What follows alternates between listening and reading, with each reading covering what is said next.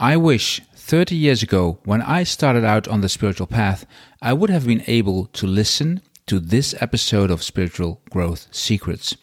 It would have made my life, my spiritual life, much more easy. Because today I'm talking to Michael Winn, one of the greatest, if not the greatest, Western Taoist teachers in the world. He was one of the first students of Mantak Chia, and he co-wrote Mantak Chia's first 7 books, the most famous of which is called Taoist Secrets of Love, Cultivating Male Sexual Energy, which caused a revolution in the West, and I think is by far the best book ever written on its subject. My personal connection with Michael is that, like me, he was a disciple of Paramahansa Hariharananda, and Michael convinced me to combine Kriya Yoga with the Taoist path. Michael adapted the Taoist teachings to the specific needs of Western people, and especially the need to be more grounded.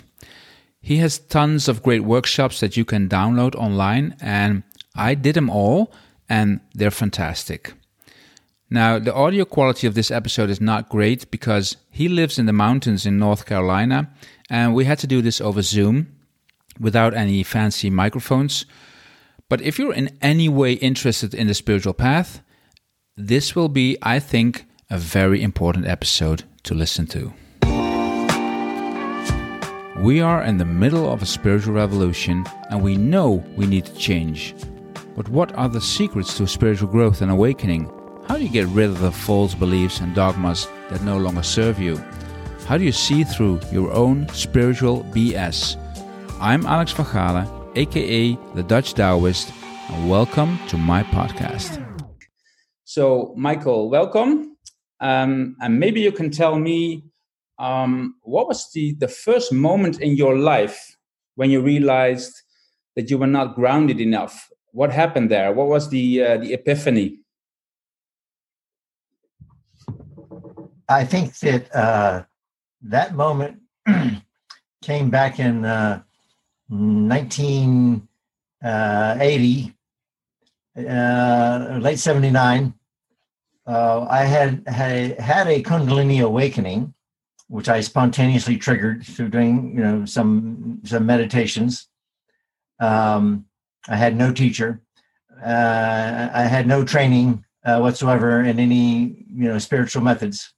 But I was very spiritual, and I was just exploring it on my own.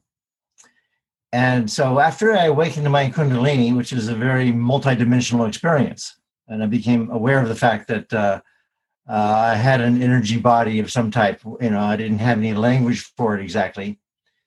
But I was living in New York City at the time, and I would be walking around the streets of New York City feeling that I was 10 feet tall, and I was way above my head, like 10 feet above my head, looking down on myself and looking around, at the street. I recognize that. Yeah. So I thought that was kind of like exhilarating at first and kind of, fun. But then after a while, I began to notice that my body was getting weaker, and that I was getting cold in the wintertime, and that I couldn't stand to be around any disruptive field, like someone smoking a cigarette, like 50 feet away. Felt like the fire and the smoke was burning into my aura. And so I said, well, this doesn't work. I can't live in society, if I have this kind of sensitivity. And I thought maybe I need to move to an ashram or something and get, out of the city. But then I thought, no, I need a path where I can live in society, and, spirituality should be totally integrated with ordinary life. That was just my gut instinct. So anyway, I tried to find a cure for this problem, and I stumbled upon I was trying out, checking out various teachers. And one of my friends told me about a young Taoist in Chinatown named Mantak Chia. And that's why I hunted him down, decided to visit him and find out what that was all about. And that's where I discovered that the Chinese had all these methods for, regulating and modifying that energy field. And and I didn't even know the term grounding at the time, but that in fact was what I discovered once I started studying these practices, that it was really about it. And I had to pull my energy field in. It was like way out there. I had this big, radiant energy field, but very thin, very weak, out there 50, 100 feet. And only when I actually started doing Taoist practices in my body and connecting energy into my organs, into my meridians and my channels, I discovered, I didn't know it was possible. I pulled that energy field in to, so it was like, within a foot of my body, let's just say. Mm-hmm. And when I did that, immediately I got much more comfortable living in the world. I could walk into a restaurant filled with people smoking cigarettes. And it was just like my field was so dense now. And so it protected me and would just bounce off all this, external, feeling of being attacked and being too sensitive. And the problem I had in the wintertime went away. I think it was like my kidneys were just being weakened by the Kundalini, like burning up too much fire. I was draining the water in my body, which is regulated by the kidneys. And so my kidneys got stronger, my body got stronger, I could handle the winter. All these signs, very simple ways telling me that I was getting back into my body. So I think that was the turning moment, when was that realization that I had to get more grounded into my body if I was going to live in society. And I think many people today are just not feeling that as dramatically. They may not have had a Kundalini awakening, but they're completely focused outside themselves, and they're in a stress environment, and the stress is eating up their chi, and the emotions around them and other things is ungrounding them, and their emotions are flying all over the place, and their thoughts, they're up in their head, they're not in their body. So it's the same problem on a smaller scale, but it has the same, dangerous effects on your health and on your spiritual path.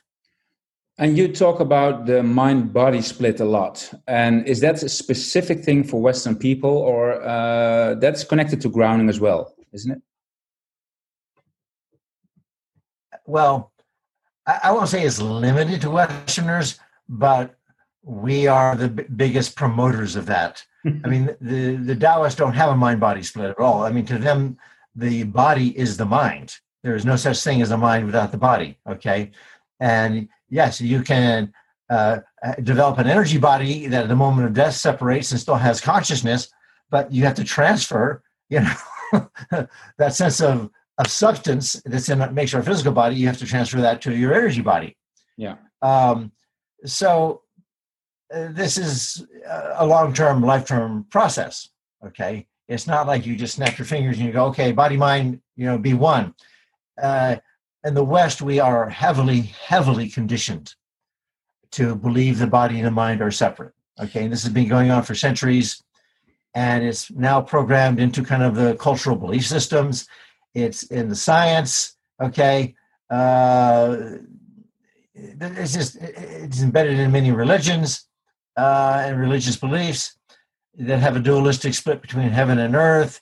I mean, there's all kinds of dualisms which eventually translate into a mind-body split. But does it have to do with a negative view of the body? Sorry? Yes.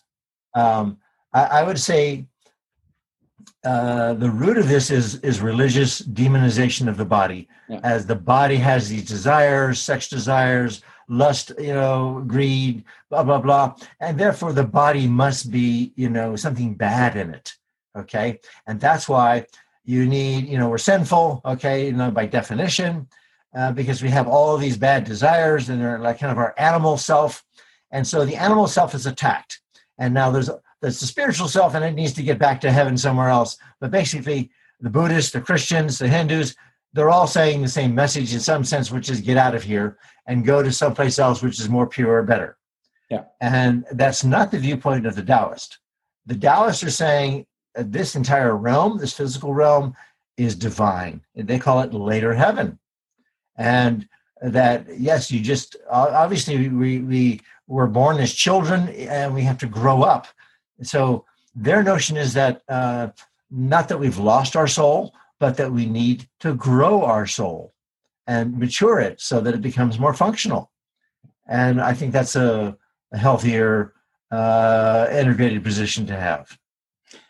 And is it also connected to the fact you were talking about this mind-body split?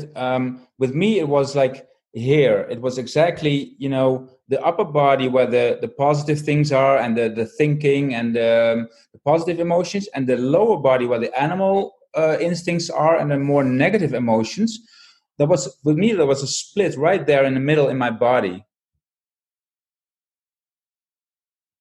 So where you were pointing, Alex, is your diaphragm. And this is very common. This is like a little rubber sheet, like a trampoline across our body there, which has to do with our breathing and other things like that.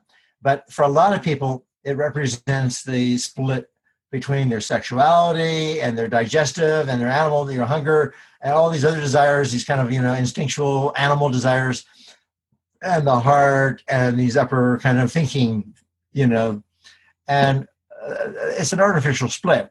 I mean, you have to connect the upper body and the lower body, okay, and get them to exchange. If you don't do that, it will shorten your life. And I would say that split is the major cause of death. In Taoist medical theory, which is similar but more advanced than, we'll say, TCM, traditional Chinese medical theory, because it involves more spiritual aspects. TCM is invented by the Chinese government, and when Mao came to power, they didn't want any spiritual discussion because they're Marxist, materialist. But anyway, the whole idea, though, is the flow of qi had to be harmonized. And if you have a split in your qi, what happens is the fire starts to rise up and dry out your brain and overheat your heart, so you have a heart attack.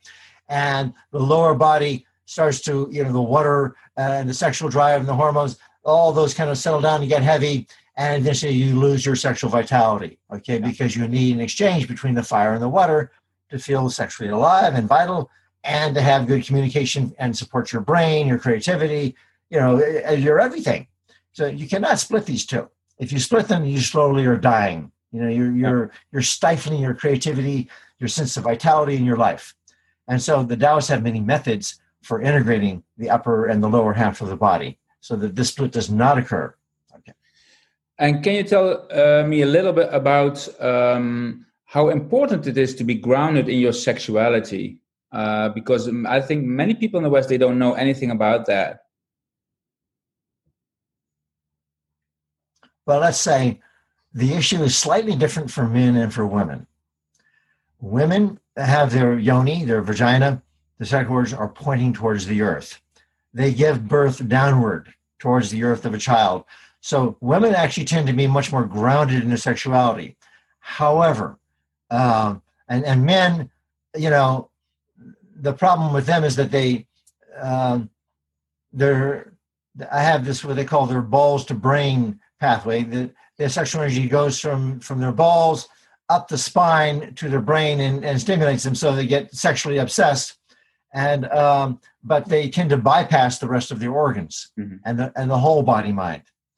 And so for women, the problem is that because their sexual organs are, apart from their breasts, but their sexual organs, their genitals are internal, the ovaries and the vagina, that sexual energy does tend to connect to their organs.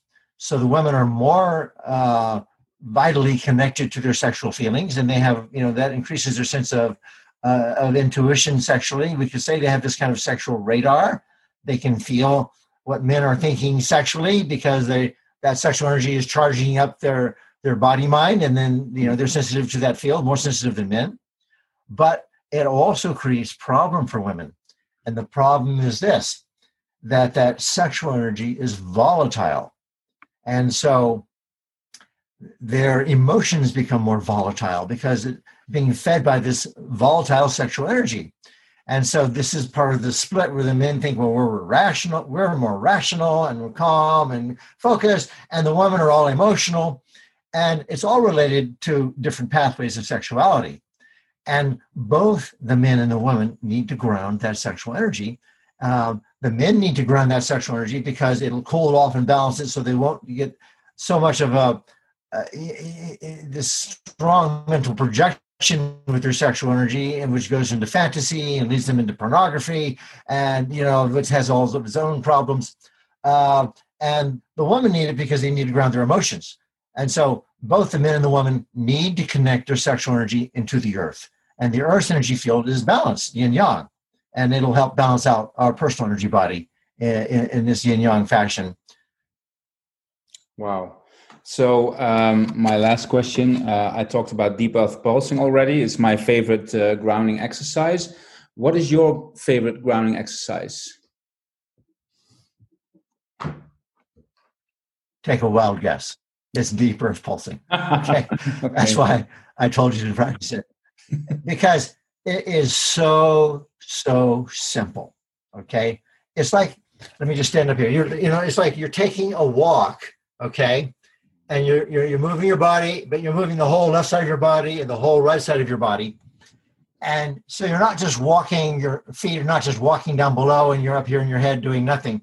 You're aware and you're thinking down the sinking side. So your mind has to go with the sinking chi. Okay, that's the whole key to the deep earth pulsing, is you're thinking with the movement of the chi. Your thoughts in your head and your feeling of the chi are all moving together.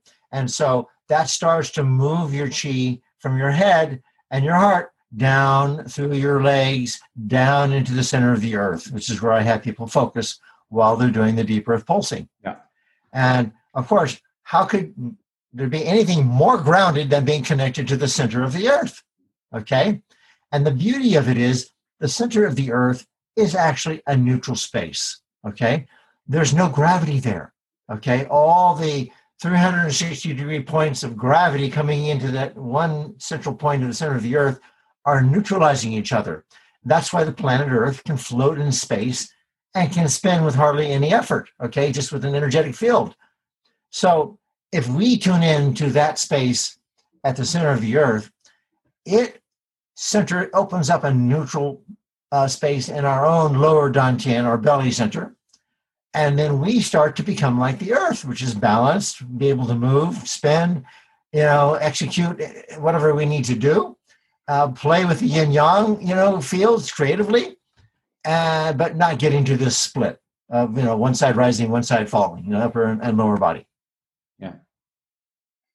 Great. Yeah, I totally agree. It works wonders for me. So I'm very grateful that you taught it to me. Well, Alex, let me mention one point about the inner smile, because I think it's relevant to grounding. Okay? And I think that people may not catch this. Yeah. So there's a split between the personality and the soul. Okay. The Taoists call the soul the Ling, the inner heart. Okay. Essence. And this is actually, this is probably one of the greatest spiritual hurdles that people face, is that they're just living in their personality. And it's good if you can integrate the whole personality, okay, upper and lower body and all that. But that's just the first level of grounding, okay? So you're functional and you're not dispersing, your chi and dying younger. But you have a second level of grounding, which I call spiritual grounding, where you need to integrate your outer self, your worldly self, your personality, as 12 organs and its meridians and the sensory operation in the world. You need to ground that with the soul, which is what the Taoists call the heart. They call the mind the heart mind, because the heart is the ruler of it, and that heart is connected to your soul, okay? And so that's inner smile is actually the soul grounding and connecting to, embracing and loving all the aspects of the body, mind, and the personality, the 12 organ spirits, their meridians, the 8 deep extraordinary channels. So the inner smile is the simplest spiritual method, meditation method. It's totally fluid. And that's a very important level of spiritual grounding. So I recommend people start with those two practices, the deep earth pulsing and the inner smile. Both of them are grounding us, one, into our body and the other one into our soul. And that combination will do wonders for you. Okay. And then from there, you can decide if you want to learn the more sophisticated Taoist methods, fusion of the 5 elements, the water and fire alchemy, other forms of Qigong. They all, take you deeper and deeper, into this process. But still, the inner smile is maybe the deepest one of them all, right? Because it has so much depth to go just with a smile into your organs, and it's a great exercise. Yeah. But I describe the inner smile as the alpha and the omega of Taoist meditation. It's what you do in the very beginning, just to connect to your body and your organs. But when you start to connect your personal energy body to the energy body of the earth, the sun, the moon, the stars, higher levels of the collective consciousness and its source, okay? The Tao is called Tai, the great oneness.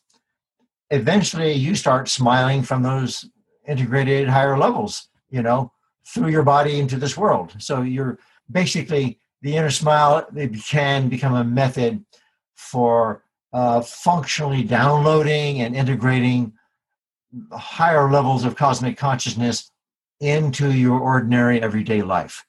And that's the ultimate goal of the Taoist internal alchemy, okay? And I call it, I've reframed it now as what I call a loving energy science. It's a way to systematically cultivate and integrate yourself with the entire cosmos. And you don't have to believe in any particular deities. There's no religion involved. It's all about self-empowerment, but it has a scientific methodology to it that you do it systematically. You check the results and you see what results are you getting. Do they work for you? And this way you have this kind of very strong ground as you develop your relationship with the cosmos. So it's again about grounding, but it's now happening on a larger metaphysical level. Thanks for the insight. Okay.